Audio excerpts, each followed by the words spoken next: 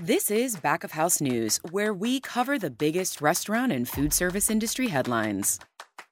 This week, we discuss robotic waiters, taking a look at how they operate and where the technology solution works best.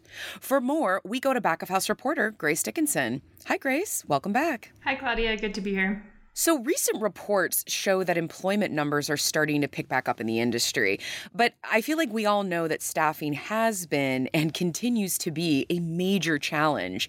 And we're seeing operators increasingly look to technology to maybe help alleviate some of those problems. So can you tell us a little bit more about the main purpose behind the robotic waiter? Robotic waiters, also known as robo-waiters, are fully automated machines that can do everything from running food, they can bust dirty dishes, and sometimes they can even act as a host where they'll lead people to their table. A lot of them have these fun attributes. Some are shaped like cats, others can sing people happy birthday, and many of them can say small phrases like hello and thank you and even please take your food when they arrive to your table. But the main draw is that they're really helping out short-staffed teams and taking over some of those monotonous tasks that burden existing servers, especially now that staff is down. Yeah. I also feel like you have your own social media person built into your restaurant with these things. I mean, I can't imagine even me not going into a restaurant and just filming if I saw a cat taking my waiter, a robotic cat waiter taking my order or taking my plates back to the back. My own absolutely. cat would not do that, so. But I think in addition to the fun stuff, that's probably naturally why we're seeing these start to trend, especially within the full service, fast casual space. Would I have that right? Yeah, exactly. I mean, this type of technology is already commonplace in many countries across Asia, and now we're seeing it show up more here in the States, where finding enough front of house staff is just a challenge for so many restaurants. We know with a tight team, it's easy for staff to get stressed out, and even without a tight team, it's easy for this industry to get burnt out, and it's often why people leave the industry.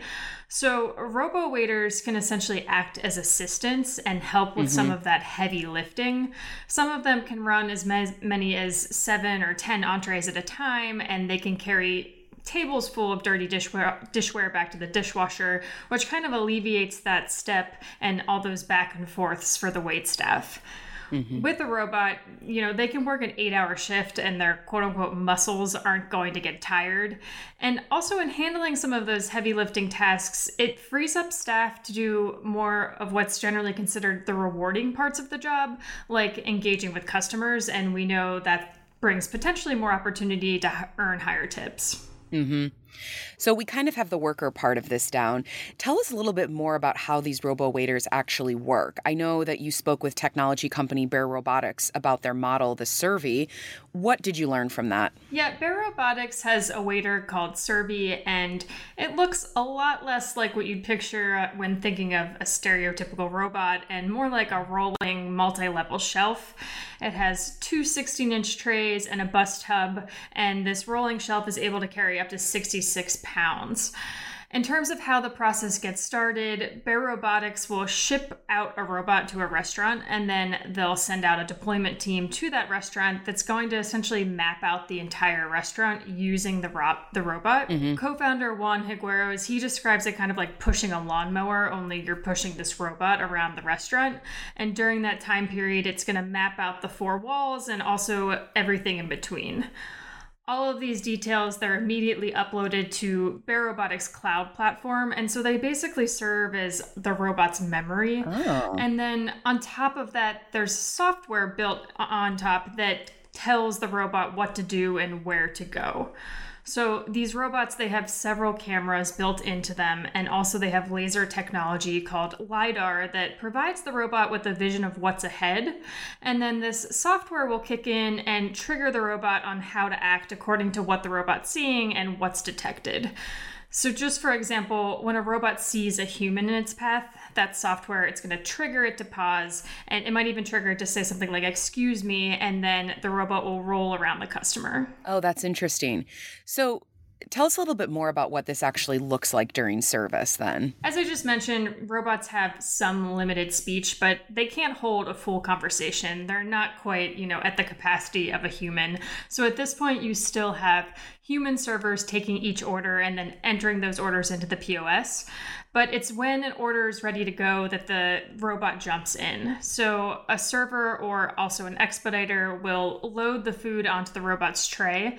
And usually this robot, it's programmed to go back and forth from the kitchen. So there's like a station near the kitchen where it knows to return. And the servers will load the food, and then using a built-in screen on the robot, they'll click on the appropriate table number or a designated delivery point, and they'll simply hit go. From that point, the robot knows where to go based on that built-in map, and it'll either roll straight to a table and tell customers to please retrieve their food, or it can roll to a designated station where then the servers will take the food and do that final drop. All along the way, data is being collected, and this way operators can see how much that robot's actually getting put to use. They'll get daily KPIs that include stats like distances traveled and number of trips made, which really allows the operator to track the ROI and also just encourage staff to take advantage of its assistance. Interesting. So speaking of that ROI, how does Bear Robotics price these surveys? Typically, restaurants enter a 3-year contract and they're leasing out the robot. With this price, it equals about $30 per day or roughly $1,000 a month. Mm-hmm. So if the robot's getting a lot of use, that can actually prove to be relatively affordable. It breaks down to $3.75 an hour if the robot's used for these daily 8-hour shifts. And if you use it for the robot's full 12-hour battery life, that price drops even further down to $2.50 an hour. But again, you have to be a larger operation that's really putting this robot into everyday use for those numbers to work out. A few of Bear Robotics' clients include national chains like Chili's and Denny's and Rita's. And if you're a bit smaller, you'd want to estimate your usage and run the numbers before kind of considering this investment. Mm-hmm. Beyond the price, then, what are some of the other major factors that restaurants need to think about when considering this option? If you run a largely outdoor operation, this is probably not the right solution for you. Right now, with weather and other outdoor logistics, Bear Robotics doesn't lease its robo-waiters for outside, and that's true for a lot of other companies as well. And then along those same lines, you want to assess the layout of your restaurant. If you have a ton of really steep inclines or you have a giant step that separates your kitchen from your dining room, these are still robots we're talking about, and they're just not able to navigate those kinds of things at this point. And then probably the biggest factor to consider is your style of restaurant. Bear Robotics is very transparent that fine dining isn't their target market, and typically fine dining restaurants aren't large enough to benefit from this type of technology anyway. But also, there's that human touch element, and that's kind of what makes fine dining what it is today. On the flip side, if you're in the casual full service space and you're struggling to find staff, Claudia, as you mentioned earlier, these robots can actually draw in customers with that novelty aspect. Sure. And they can be an all-around useful option to test out. Likely, this is going to become an even more affordable option, too, in the years ahead as we see new competitors enter the space and those existing companies like Bear Robotics continue to grow. Very interesting. Thanks so much for giving us a window on how these robo-waiters work, Grace. We look forward to watching this industry advance further into technology. Thanks, Claudia. Happy to be here. That's all for this week, folks. Bye-bye.